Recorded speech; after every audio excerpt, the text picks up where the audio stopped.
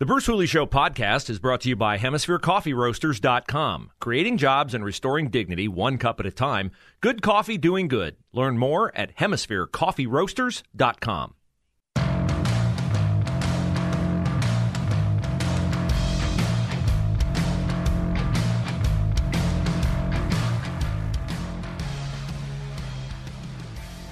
Hey, have you ever come home maybe around dinner time, around lunchtime, and you thought you missed lunch, maybe a little bit past lunchtime or dinner time, and you stopped and you got something to eat, and then you come in and your husband or wife says, oh, well, I made this for lunch.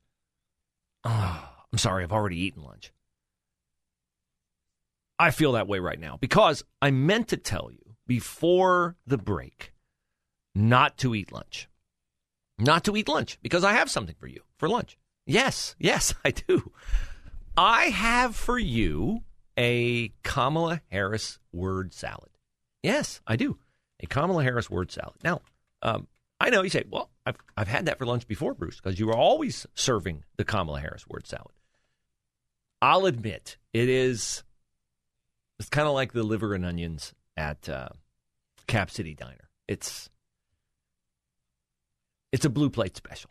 We frequently offer it, but because people love it so much. So Kamala yesterday was in Louisiana. The governor and we were all doing a tour of the library here and talking about the significance of the passage of time, right? The significance of the passage of time. So when you think about it, there is great significance to the passage of time in terms of what we need to do to lay these wires, what we need to do to create these jobs. And there is such great significance to the passage of time when we think about a day in the life of our children. The passage of time. Now, I'm going to do something better today than just give you the Kamala Harris word salad. I'm going to give you the Kamala Harris word smorgasbord. Because you will remember, will you not, that a few days ago, Kamala was in Poland, and she kind of lost it when she was asked a question about, it was a serious question, about refugees across the border.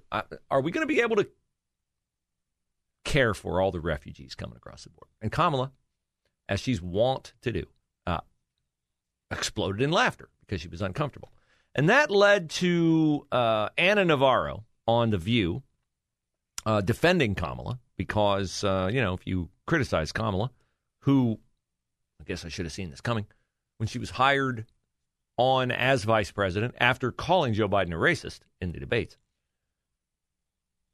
If you're going to hire somebody, bring them on the ticket as their chief qualifications being that they are black and a woman, when they are criticized, I suppose I should not be surprised that criticism will be painted as you criticizing them for being black and a woman. So let me refresh your memory on what Ana Navarro, genius cast member of The View, had to say about those of us, me, who questions Kamala for her instances of something like the passage of time rant. Look, anybody who says that Kamala Harris is not a qualified person, that Kamala Harris is not a serious person, really needs to go back and check where that's coming from. Where that's coming from. Well, I can tell you where it was coming from last night. It was coming from former Speaker of the House Newt Gingrich on Hannity. That's where it was coming from last night. If you want a strong reason to pray for the health of the President of the United States, you are reminded again today that that reason is the vice president. She's not only totally incoherent, he may or may not have cognitive decline problems at his age, but at her age, she's just dumb. I mean, let's be clear. Kamala Harris may be the dumbest person ever elected vice president in American history, and that's why people keep resigning. I mean, if you were her national security advisor and you were competent and you'd worked hard and you knew what you were doing and you watched her in Poland break up laughing when she's asked about Ukrainian refugees, you had to feel a sense of total humiliation.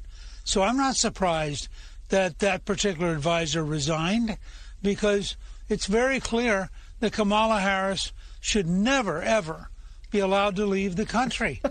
She probably shouldn't be allowed to leave the Naval Observatory, which is the residence of the vice president. Yeah, I mean, thank goodness she wears a mask. I don't want her words to be contagious. We all start talking like that, babbling about the passage of time. So to recap, Newt says, in essence, sure, Joe Biden has oatmeal for brains, but at least he has an excuse for having oatmeal for brains. He's old. Kamala, what's her excuse? She's stupid. So I guess now what? Dan Quayle's off the hook? Sarah Palin's off the hook? Mike Pence is off the hook? The Dems always said they were daft, dumb, detached vice presidents. Kamala has gone them one better. Well, actually, like 15 or 20 better. So who's Newt talking about? Has resigned from the Kamala Harris comedy show.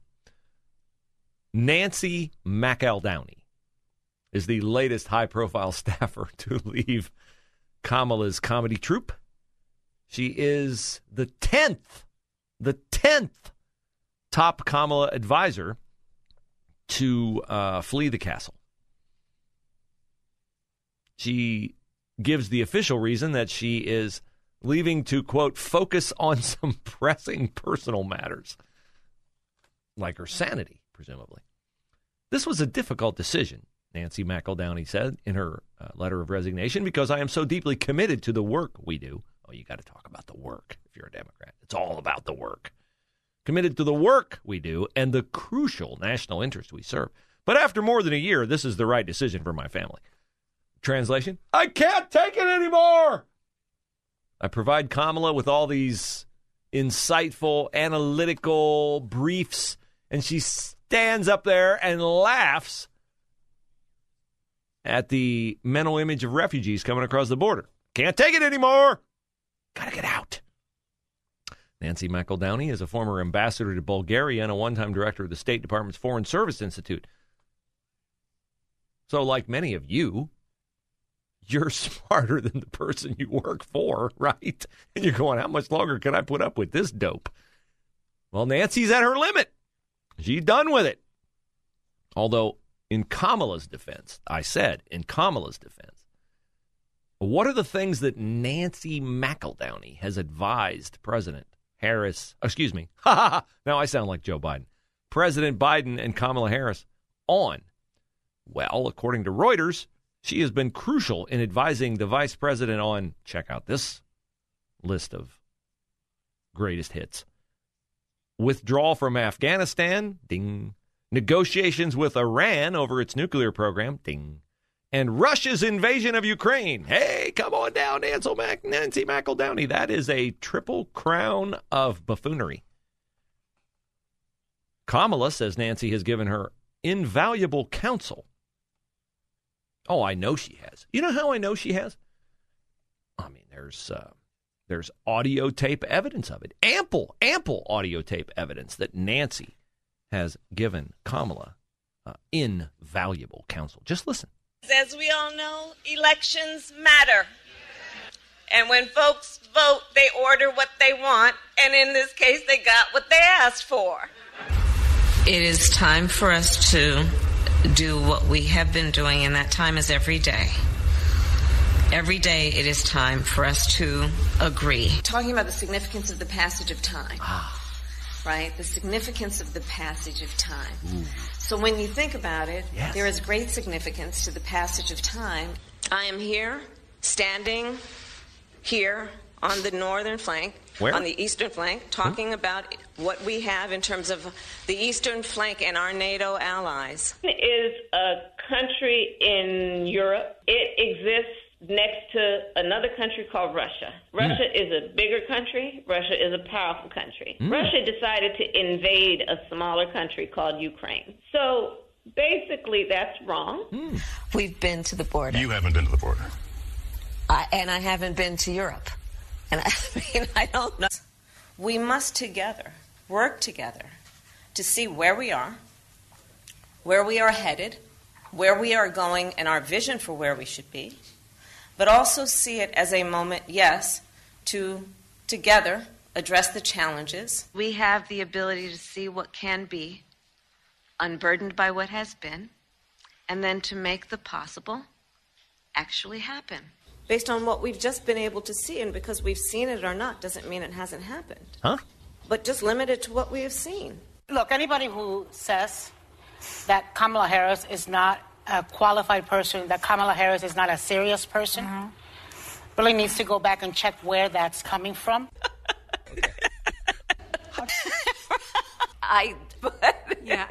No. Okay. A friend in need is a friend indeed. Okay, I can first. It was a debate.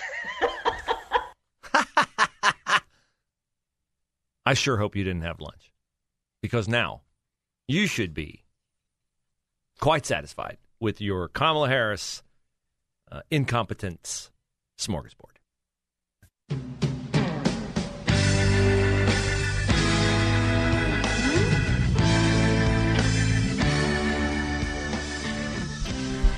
So if somebody made an allegation against you, and that allegation was contained in a Senate report by 2 U.S. senators, I mean, they're busy people, right? There's only 100 of them.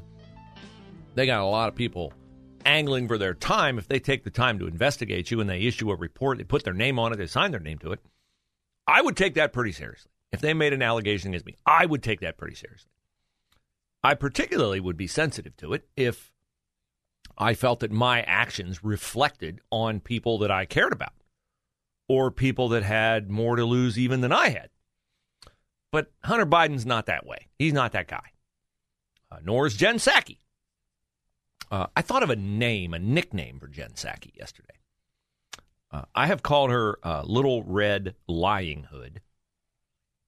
I have called her the Presidential Truth Masseuse. But I think the best name for her, if you're a student of history, is Jen Riefenstahl, because Hitler's minister of propaganda was Leni Riefenstahl. They always had Hitler shot from below with the camera angle, so he would appear large, majestic, imposing. What Leni Riefenstahl did for Adolf Hitler, Psaki does for Joe Biden.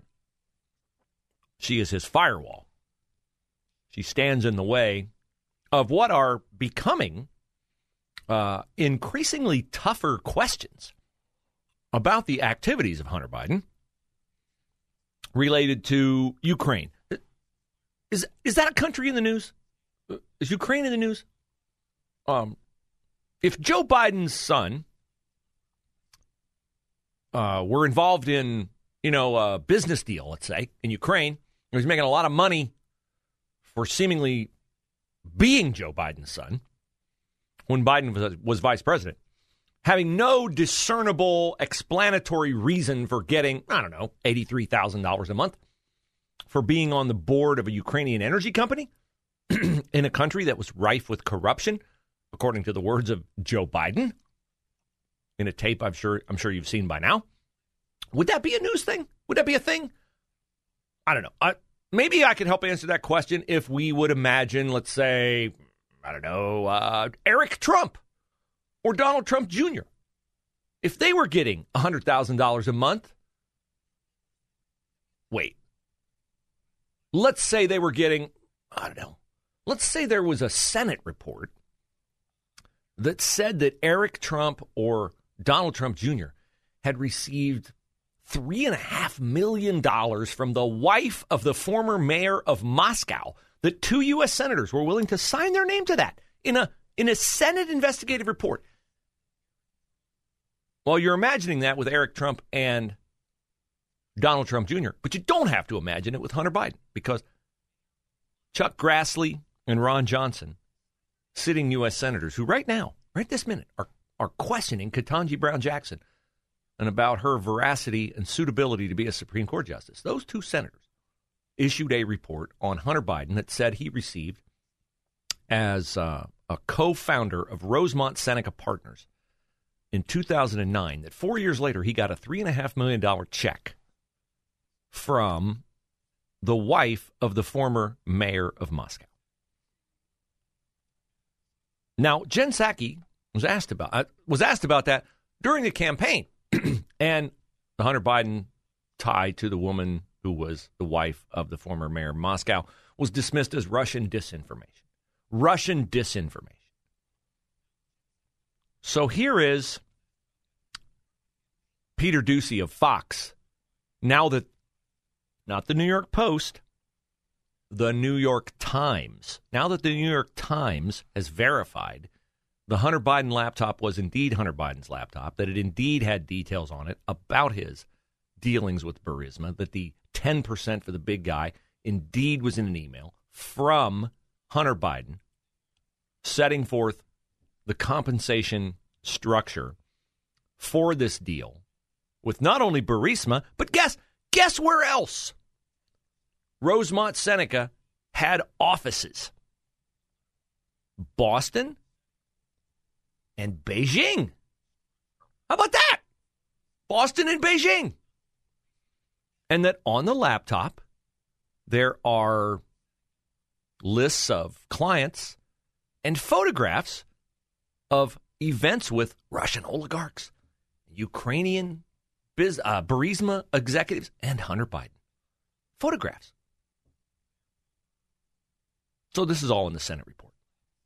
The Russian disinformation now appears not to be Russian disinformation. So Peter Doocy, like a good reporter, asked Jen Psaki yesterday if she's sticking with the Russian disinformation excuse. The president has said, and you have tweeted, that allegations of wrongdoing based on files pulled from Hunter Biden's laptop are Russian disinformation. There is a new book by a Politico reporter that finds some of the files on there are genuine. Is the White House still going with Russian disinformation? I think it's broadly known and widely known, Peter, that there was a broad range of Russian disinformation back in 2020.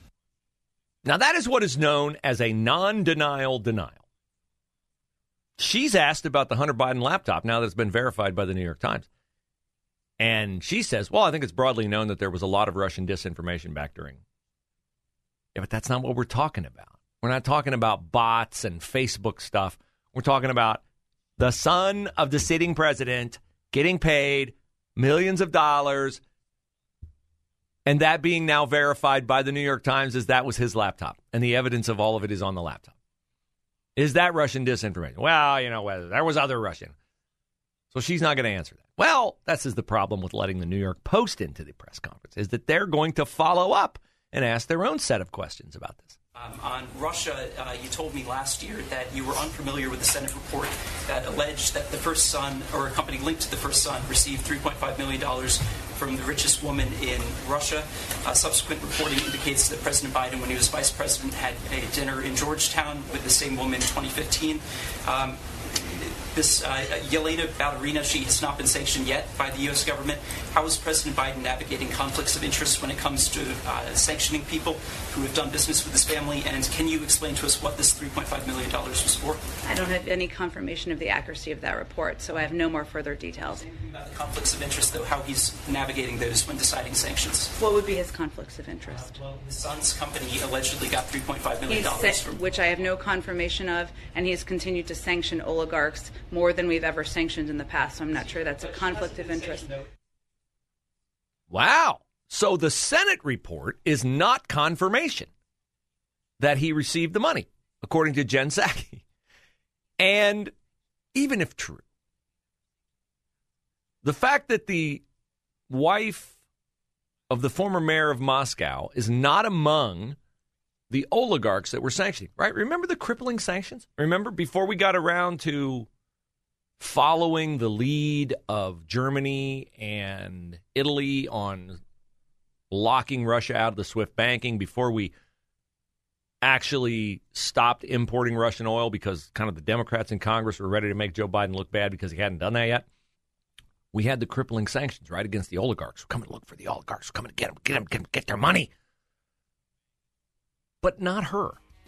She's not been sanctioned. I wonder why she would not have been sanctioned. I mean, if she's got the means to write a check to Hunter Biden for $3.5 million, my guess is she's not on a breadline right now. Like, she probably got other money, probably doing okay for herself in some rich country, maybe Monaco. But that's not a conflict of interest that she's not been sanctioned, according to Jen Psaki.